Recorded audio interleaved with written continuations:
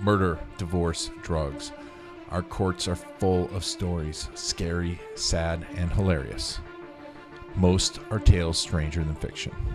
These are true law stories, brought to you by VideoCaseStory.com, the ultimate resource for customer and client video stories.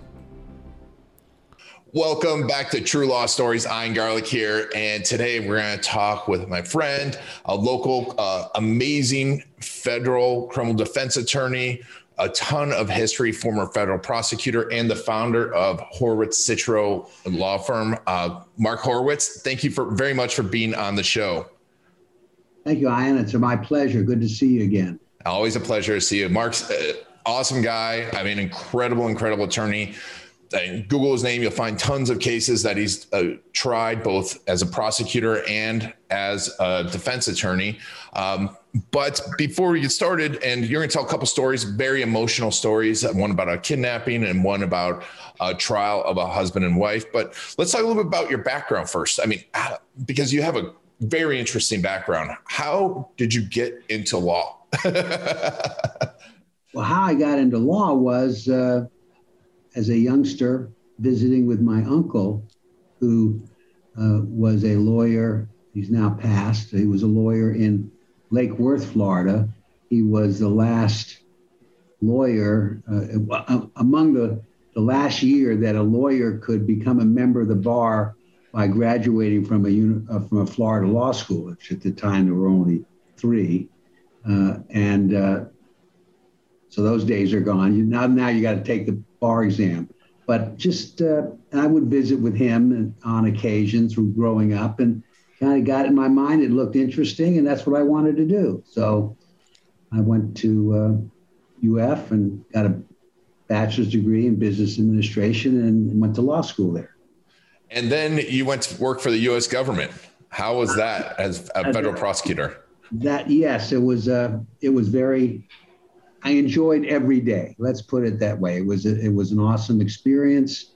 I kind of fell into the job coming off active duty in the Army, and wound up being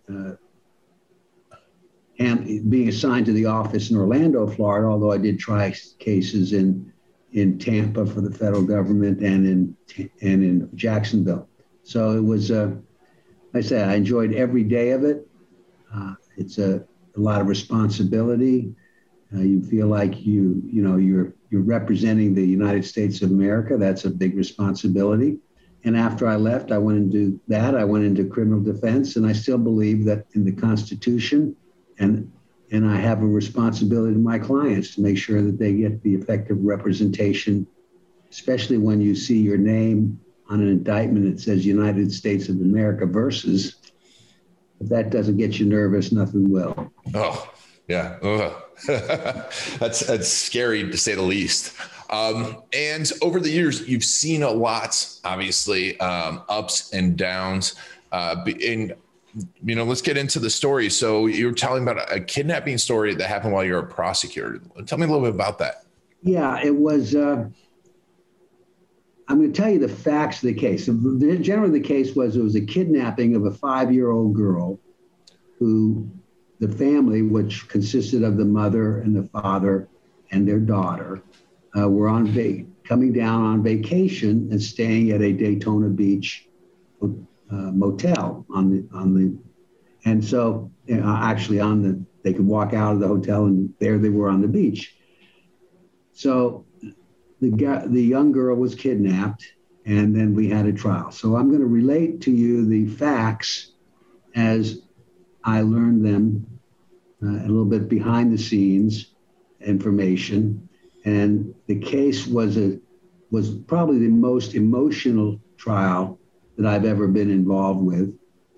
And at the same time, that was half the trial. The other half of the trial was the technical issues involved because the defendant claimed insanity as his defense. So what I'm going to tell you now is the evidence that came out at the trial. The family pulled up into, the father was driving, pulled into the hotel, the hotel on the ocean, got out of the car, summer day, still warm, left the engine running with his wife in the front passenger seat, the daughter in the back. He goes into the hotel. As fate would have it, a guy who had just gotten out of prison about 3 or 4 weeks before then comes across and sees the car running, jumps into the car and opens the door and pushes the mother out of the car. She is barefooted, but her daughter is still in the back seat. At which point he starts to drive away, and the mother starts running after him with no shoes on, late mid-afternoon, burning her feet, screaming, "Just give me my baby. Just give me my baby back." Gone. Ugh. I then got a call later that day from the FBI, an FBI agent who had been assigned this matter in Daytona Beach. The normal procedure would be that 24 hours has to go by to make the assumption that there was a crossing of a state line. And this agent had dealt with me and some of the other lawyers in the office and tried to get a warrant to get the feds involved as early as possible. And the assistant refused because the 24 hours hadn't passed. This is an example of me violating the policy, but I said, come on over, you're going to get your warrant. So we got the warrant, and he came in, we filled out the complaint, unknown defendant, and it's proceeded. I told him, go ahead, you got it. So that's a little aside. And then, of course, this went out. It was national news, very emotional. It was on the news, and it just so happened. I think it was 3 days later, in Charleston, South Carolina, the shift comes in, the morning shift, and they get a briefing. The police get a briefing of what's new. What do you look out for? And that shift is sitting there, and the sergeant comes in, and apparently he had not seen it the day before. He comes in and says, be on the lookout for a kidnapped victim, a 5-year-old girl, and she was in the car, and they had, of course, the description of the car and the license plate on the car. The cops go out, they are on their job, and lo and behold, one of the policemen in the briefing comes up to a red light and notices the car in front of him is the car. And he notices a driver and a little girl in the back. He gets out of his car, the light's still red, he's parked right behind the kidnapped victim in the car. He walks over to the driver's side, taps on the window, and makes a motion to roll the window down, lower the window. The driver, the defendant, ultimately the defendant in the case, looks at him and speeds off. That's significant. Thereafter, a high-speed chase through the streets of Charleston occurs. And ultimately, the kidnapper takes a wrong turn, meaning he goes into an alley. So one of the other police officers blocks the exit to the alley, and the chasing officer is behind it. He's trapped. So the kidnapper gets to the end of the alley, and he can't get any further because the other police car is blocking his exit straight ahead. That police officer has jumped out of his car when he saw him coming, jumps onto the hood, has his pistol pointed right at the head of the kidnapper.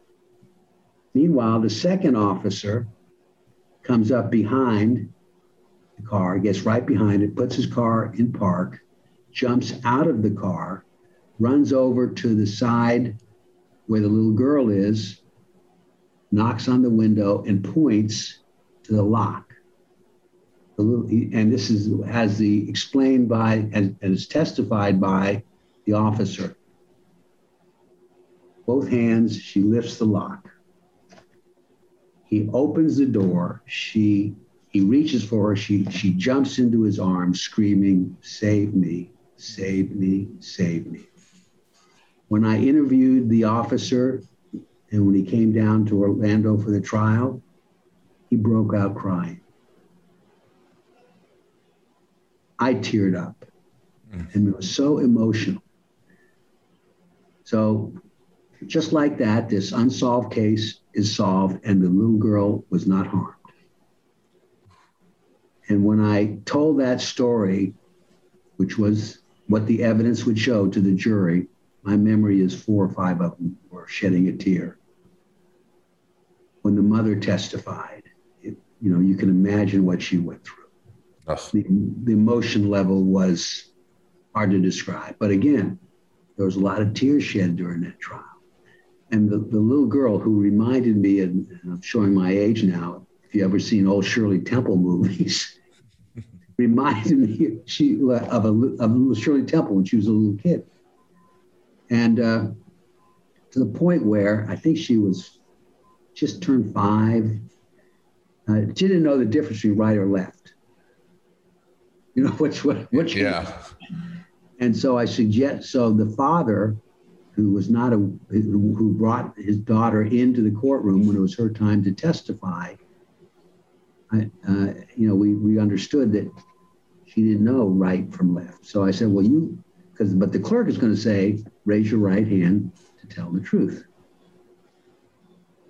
And so I told the father, just make sure you're holding her left hand when you bring her in the So he did, and we spent a lot of time with her, and she told her story, and the judge was satisfied that she knew the difference between truth and a lie. So then the second part of the case was the defense of insanity. Now, that defense was disclosed long before the trial. And as a result of that disclosure, I filed a motion with the court asking, of course, the defendant was in custody at the time since his arrest. He had not been released on bond. I made a motion to have the court authorize me to send him to a federal prison that had a mental facility. It was also a hospital, and for 90 days of observation and analysis. So that happened. He was sent off there. 90 plus days go by, he comes back. And for the trial, I bring the psychologist down who was on the team that was evaluating him. To testify after the defense put on its case, we would have rebuttal through the government's expert. And that's how it went. The defense had him see a very well-respected psychologist in Central Florida who went to the jail and spent about 90 minutes with him and said that he met the definition of being legally insane. So in relation to my cross-examination of the defense expert, I zeroed in on certain factors. One was, how much time did he have to spend with the defendant? He said 90 minutes, compared to my expert who spent 90 days. Yeah. Okay, so that was one big difference. Another was that through to my government psychologist, we went over the tests that the psychologist for the defense had given. And he pointed out to me that man could not possibly have given all the tests. The psychologist could not have used all the tests as they were required to use, the full test, because you couldn't do them in 5 hours, never mind 90 minutes. So that was one of my methods of cross-examining. I had the doc, because that wasn't in his report. He had to admit that, yeah, this test takes 2 hours, and I spent 25 minutes on it, So I went through each of the tests that he gave, showing clearly that he didn't give the full test. And then that I thought was discrediting to his opinion. And then I brought back certain things that happened during the arrest. I said, well, and basically he didn't know the difference between right and wrong and couldn't conform to right. Well, the difference between right and wrong. So I asked a question, this is not verbatim, but basically, so what is it your testimony that when the police officer walked up to the defendant and asked him to roll down the window, looking at the police officer's uniform, and instead of rolling down the window, he sped off and engaged in a high-speed chase? Do you think he didn't know that what he was doing was wrong when he ran away from the police officer? Now, what's he going to say to that? If he says yes, he knew, then that deflates the value of his testimony. If he says no, he didn't know, who's going to believe him? Why do you run away from a police officer if you don't think you're doing something wrong? Mm. So that's how that went. And ultimately, it went to the jury. And again, there were a lot of teary eyes going over the first part of the case about what this family went through, and everybody imagining the horror of chasing a car with your daughter in the back seat, just screaming, "Give me my baby." Oh. Amazing. And he was convicted. So, and who was the psychologist, if you don't mind me asking? I'd rather not say. Okay. No, that's all right. That's all right. I gotcha. I can tell you this. He wrote a book, and he said that cross-examination was the worst he's ever been in. The reason I'm asking is because I took some forensic psychology classes here in Central Florida, and I'm wondering if he was my professor, because he was well known. We can talk about that off the record. How often how often is that used? The insanity defense. I don't keep statistics on it. It's a tough defense. And it really, like all cases, the evidence is there. It's not there. And sometimes it's hard, even if somebody is mentally off, that doesn't mean they meet the definition of insanity. And in the federal court, if you don't know the difference between right and wrong, or if you do know, you can't confirm your conduct, you just can't follow what is required, even though you know it's required. And so, it's a tough defense because, people, it's subject to being abused, but sometimes it works and sometimes it doesn't. Mm. And so, and how was it to switch over from being a prosecutor and obviously being a fervent prosecutor and, going after people like this, to being on the other side and defending people? I get asked that on occasion. And the answer is, as a government lawyer, I believed I had a client, and that client was the United States of America. And I believe in the justice system in this country, which requires that the defendant and the government have good, competent, ethical lawyers.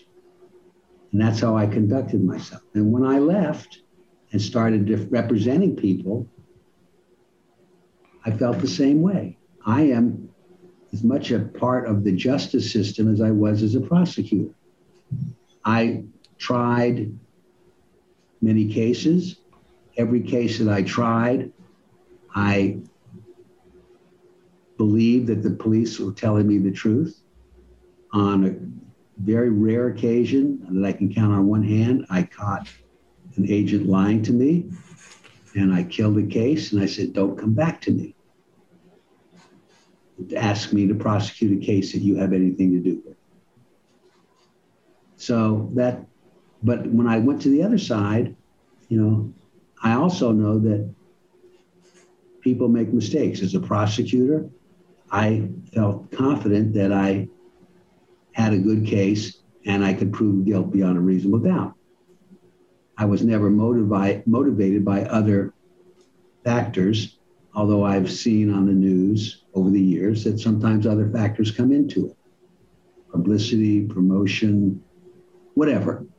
Mm-hmm. And the other part of it is, and that needs to be fought.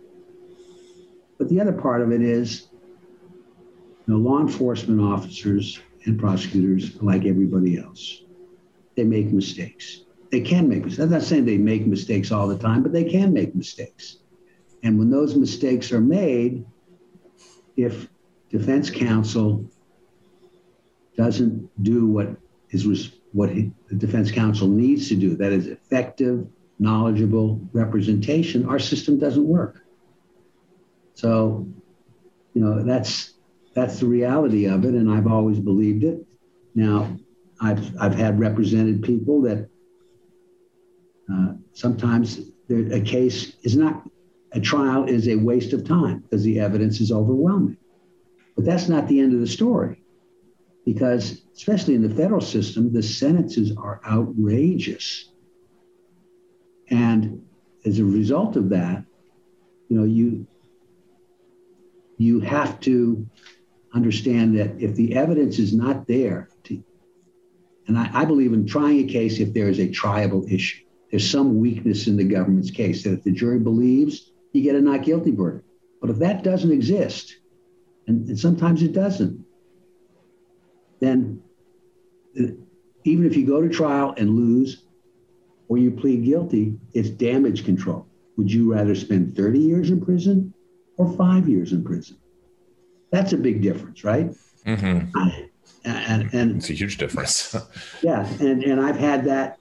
I had that in numerous cases where pretty much every tax case that my clients have followed, criminal tax case in which they followed my advice, some I've gotten probation over vigorous objection by the government, other times, but I can also say that I've not had a case in which the government got what they asked for in a case in which the client had followed my advice. So the meaning they got a lesser sentence. Yeah. And you were going to talk about a husband and wife that were, pretty much law-abiding citizens, correct? And then got in some trouble. Yes. I represented a couple, a husband and wife, who were under investigation by the Internal Revenue Service criminal agents. And that investigation centered around their business. They had a very successful retail business. And they came to me, and IRS criminal agents are very thorough. Their cases take a long time to develop. And by a long time, 2 years, 3 years, 4 years.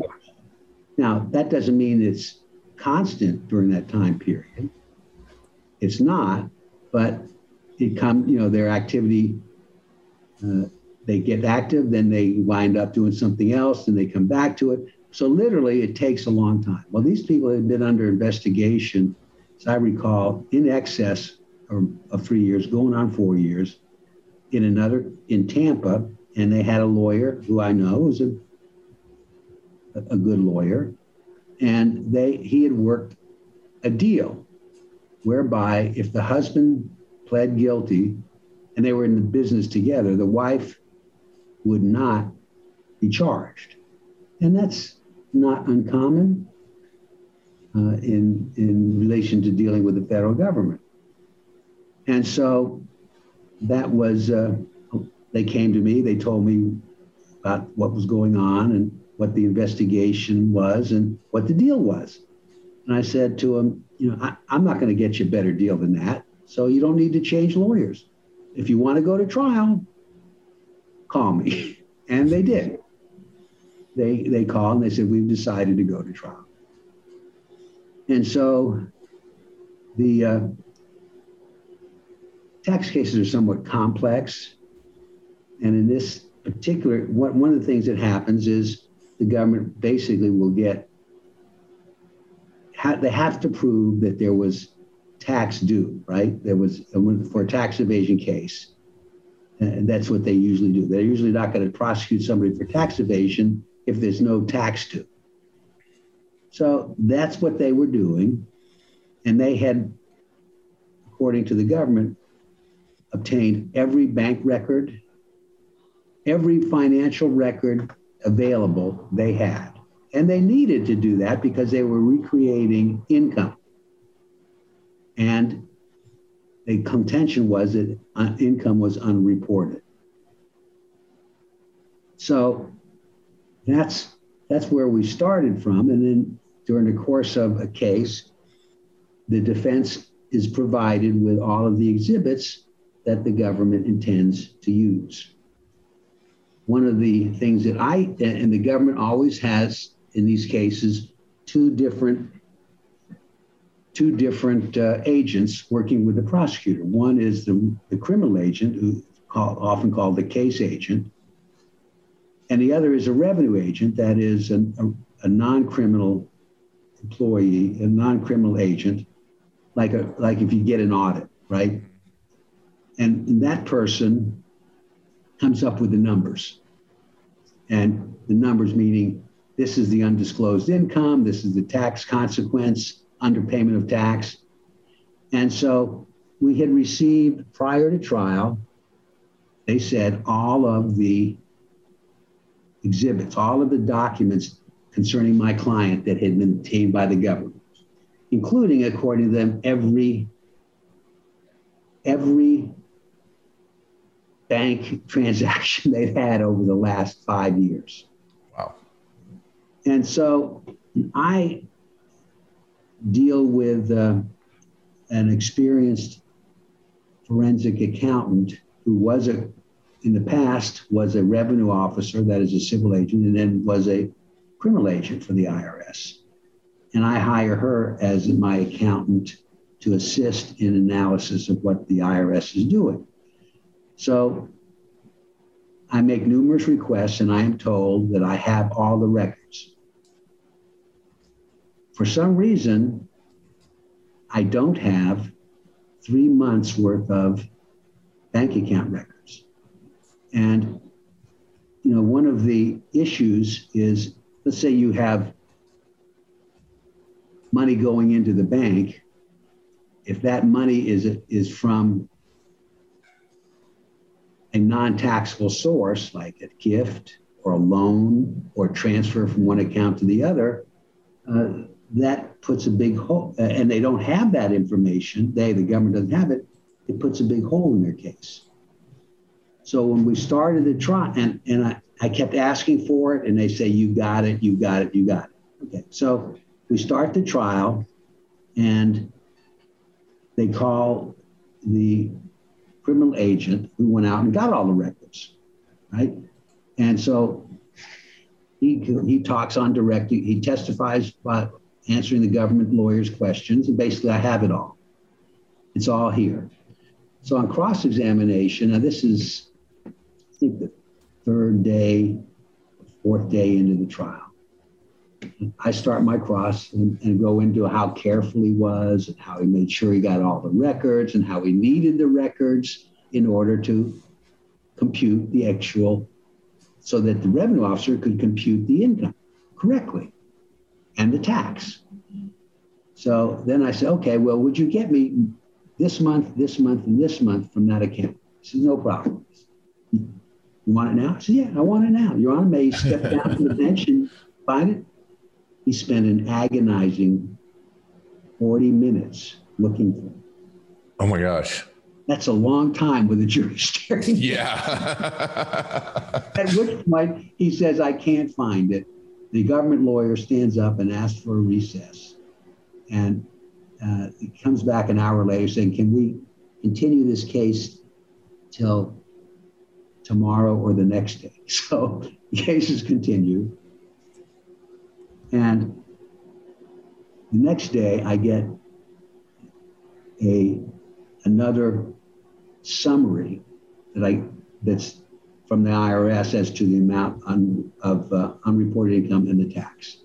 And it's been changed. And it's been changed by the fact that the amount of tax is now lowered. Now, this is that they've been working on it for 4 years, right? Mm-hmm. And so then the agent comes back, and the agent has to admit that he doesn't have them. He has no indication that he ever had them. And he had to admit that he needed that to conduct the thorough investigation and an accurate conclusion as to tax.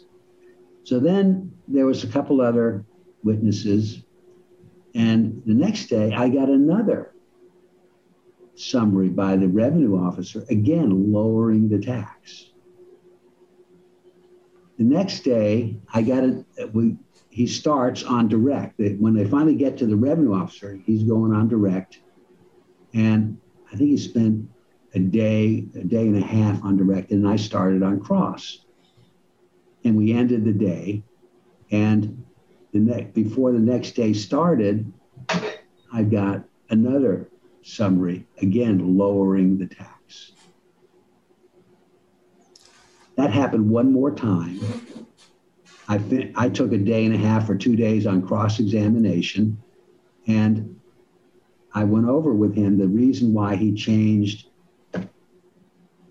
When he did the first one, he thought it was right. He changed the second one, he changed because the third one he changed, and the fourth one. I said, and you changed these 4 changes that you've made are as a result of your answering my questions on cross-examination and the cross-examination of some of the other witnesses.